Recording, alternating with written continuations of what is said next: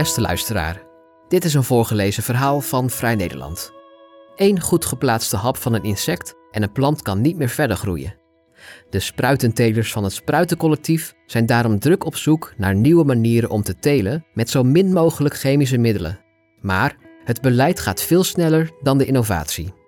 Dit verhaal is geschreven door Femke de Jong en wordt voorgelezen door Lou-Anna Druivenstein.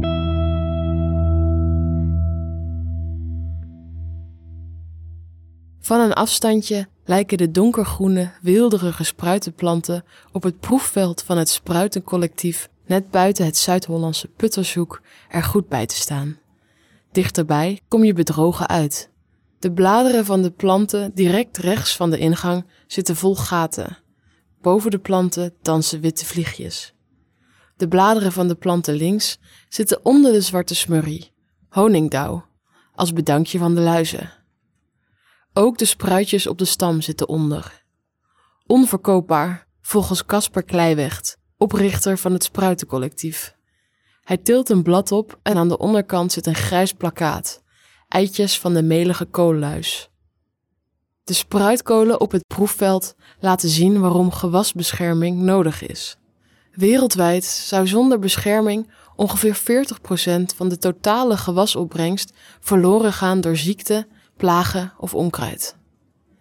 Desalniettemin streeft de EU naar een halvering van chemische pesticiden in 2030 en dat boeren dan telen zonder emissie en chemische resten.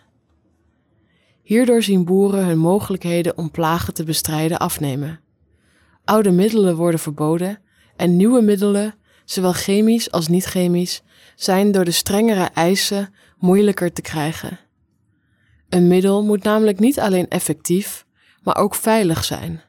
Iets dat ook voor natuurlijke bestrijdingsmiddelen niet vanzelfsprekend is. Zo is telen zonder chemische middelen zo makkelijk nog niet. Op het proefveld van het Spruitencollectief testen ze hoe effectief nieuwe middelen zijn in de praktijk tegen plaaginsecten en schimmels. De spruitentelers doen dat gezamenlijk om de risico's te spreiden. Ze onderzoeken onder andere hoe feromonen van insecten kunnen helpen en gebruiken nieuwe pesticiden en spuitschema's. Een eindje verderop staan spruitenrassen die resistent zijn tegen schimmel. Als vervanging van chemische pesticiden zijn er 5 opties, zegt Jolanda Wijsmuller, strategisch manager biologische middelen bij chemiegigant Bayer. Als eerste zijn er plantextracten en producten op basis van micro-organismen om ziekten en plagen mee te bestrijden. Dan zijn er feromonen, bedoeld om insecten te verwarren of weg te vangen. Ook zijn er nuttige insecten die schadelijke insecten opvreten of parasiteren. En als laatste is er de ontwikkeling van gewassen die resistent gemaakt zijn tegen ziekten of plagen. Verder is er nog zoiets als geïntegreerde gewasbescherming. Op papier klinkt dat simpel, legt Willem-Jan de Kogel uit. Hij is onderzoeker gewasbescherming bij Wageningen University and Research. Zorg voor gezonde, ongevoelige of resistente gewassen en geef ze voldoende voedingsmiddelen en water, zodat ze goed groeien. Zorg voor variatie in het veld en per jaar om zo ziektes en plagen te remmen en voor natuurlijke akkerranden om natuurlijke vijanden te huisvesten. En let goed op, zodat je op tijd kan ingrijpen als het fout gaat. Het liefst zo plaatselijk mogelijk en met niet-chemische middelen. De Kogel zegt, maar in de praktijk is dat niet zo makkelijk. De overstap is een heel proces en de vraag is ook of je dezelfde productie en kwaliteit als gangbaar kan produceren. En niet onbelangrijk, het proces is voor elke teelt weer anders. Dat ondervinden ook de boeren van het Spruitencollectief. Na 6 jaar onderzoek naar duurzaam telen is de voornaamste uitkomst dat er geen voor de hand liggende oplossingen zijn, zegt Ulko Stol, spruitenteler en lid van het collectief. Het is ingewikkeld om alle processen te snappen. Het gedrag van de planten, insecten, schimmels, de invloed van het weer, allemaal hebben ze invloed op elkaar en geen jaar is hetzelfde. In de kantine leggen Kleiwecht en Stol uit wat spruitkool zo bijzonder maakt. Kolen, zoals spruitkool, staan lang op het land, soms wel van april tot en met februari. Kleiwecht zegt, Deze gewassen maken van alles mee, alle plaaginsecten en alle weersomstandigheden. Wie een kool goed bekijkt, ziet dat de bladeren over elkaar heen nestelen. Alleen oude bladeren zijn meer open. Hier kruipen de insecten graag tussen. Een optimaal klimaat voor allerlei narigheid, zegt Stol. Dit maakt ook het bestrijden van die narigheid lastig. Bij spruitkool is het moeilijk om het bestrijdingsmiddel overal te krijgen. Er zijn veel plekjes waar een insect zich kan verstoppen. Ideaal gezien zouden Kleiweg en Stol een insecticide gebruiken dat de plant opneemt, zodat ook een insect dat aan de binnenste bladeren van de over elkaar genestelde bladeren knaagt, doodgaat. Maar die zijn er niet in een biologische variant. De noodzaak voor het bestrijden van plagen begint al vroeg in het seizoen. In het voorjaar zijn aardvlooien het grootste probleem. Die kunnen de jonge planten flink beschadigen. 1 goed geplaatste hap van een insect en de plant kan niet meer verder groeien. Dus moeten de boeren al vroeg beginnen met spuiten. En zelfs dan overleeft op sommige plaatsen een deel van de planten het niet. En het blijft niet bij aardvlooien. Ook koolmotten, koolvliegen, koolwitte vliegen, trips, bladluizen en melige koolluizen komen langs. En dat zijn dan alleen nog maar de insecten. Stol zegt, wat ze nu onderzoeken is hoe je in de aanvang de plant kunt beschermen, zodat die weerbaarder en vitaler is en minder vatbaar voor narigheid. Het bedrijf Blomitech, een recente spin-off van Universiteit Utrecht, richt zich op het gebruik van micro-organismen in de teelt om planten weerbaarder en vitaler te maken. Mohammed Hossein Ravanbakhsh, de wetenschappelijk directeur van Blomitech, zegt: wanneer er gunstige micro-organismen om de zaden zitten, krijgen ziekteverwekkers geen kans. Ravanbakhsh zoekt uit welke goede bacteriën en schimmels er in de grond aanwezig zijn en geeft ze een boost door ze te voeden met prebiotica, voedingsstoffen zoals suikers, vitamine en mineralen die micro-organismen helpen te groeien. Onder meer door de zaden met prebiotica te omhullen, maar ook door het uitstrooien van prebiotica over de akker.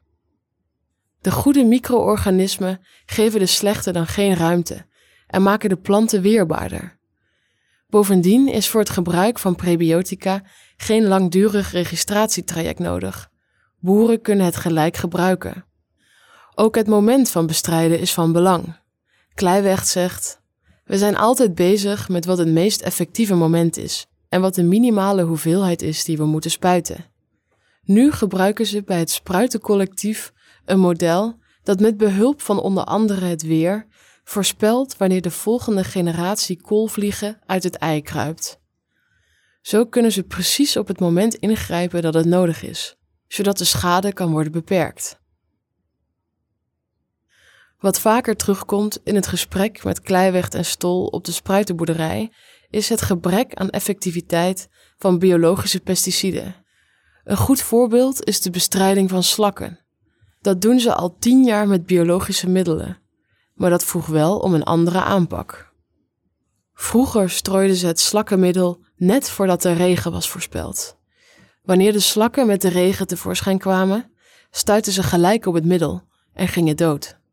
Het biologische middel lost echter op bij regen. Kleiweg zegt: dus wanneer je strooit als je regen verwacht, ben je te vroeg. Je moet dus heel goed timen en pas strooien wanneer het weer droog is.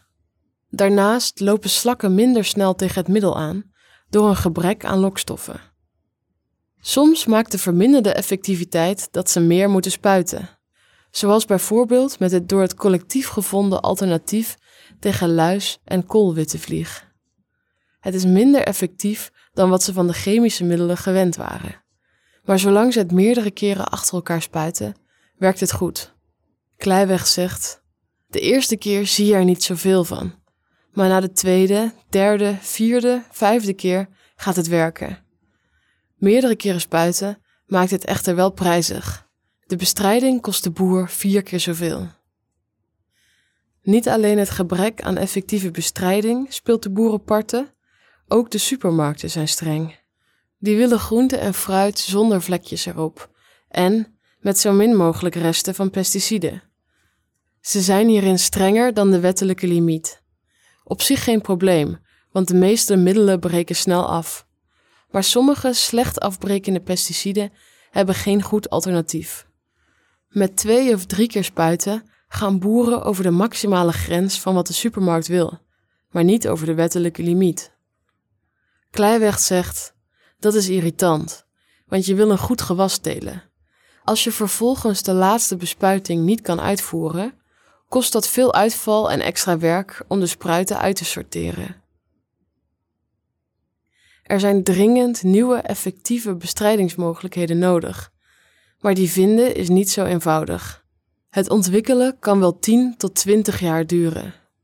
Dit is iets wat boeren veel angst geeft. Op het moment verdwijnen snel veel chemische pesticiden zonder dat er goede alternatieven zijn. Weismuller zegt, je kunt wel zeggen dat we in een transitieperiode zitten, maar niet dat we over 10 jaar de chemie aan de kant kunnen zetten. De middelen die daarvoor nodig zijn, hebben we nog niet.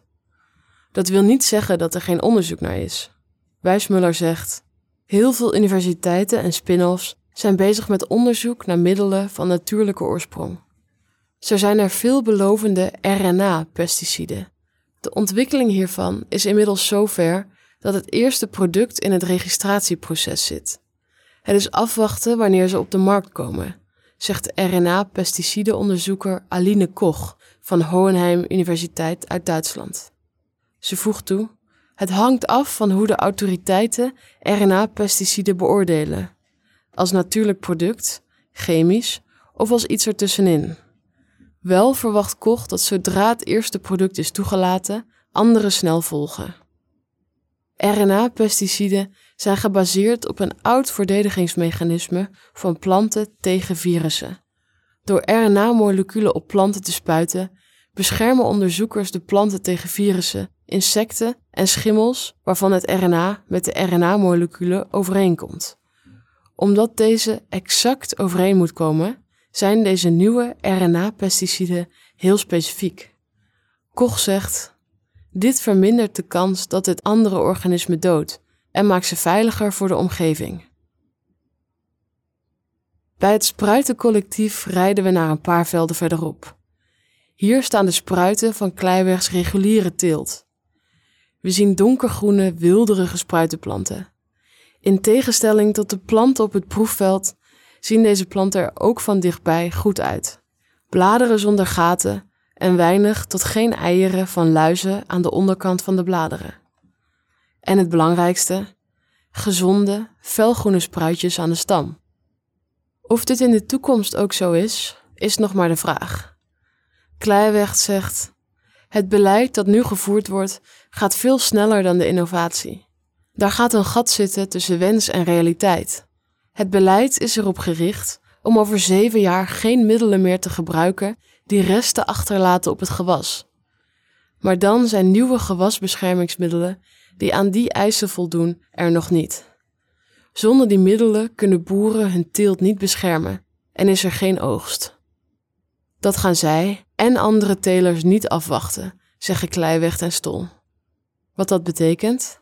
Ze stappen over op iets dat ze wel kunnen beschermen, zoals aardappelen of uien.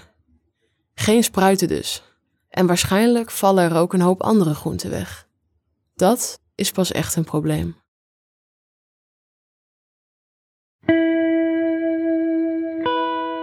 Wil je meer verhalen van ons lezen of beluisteren?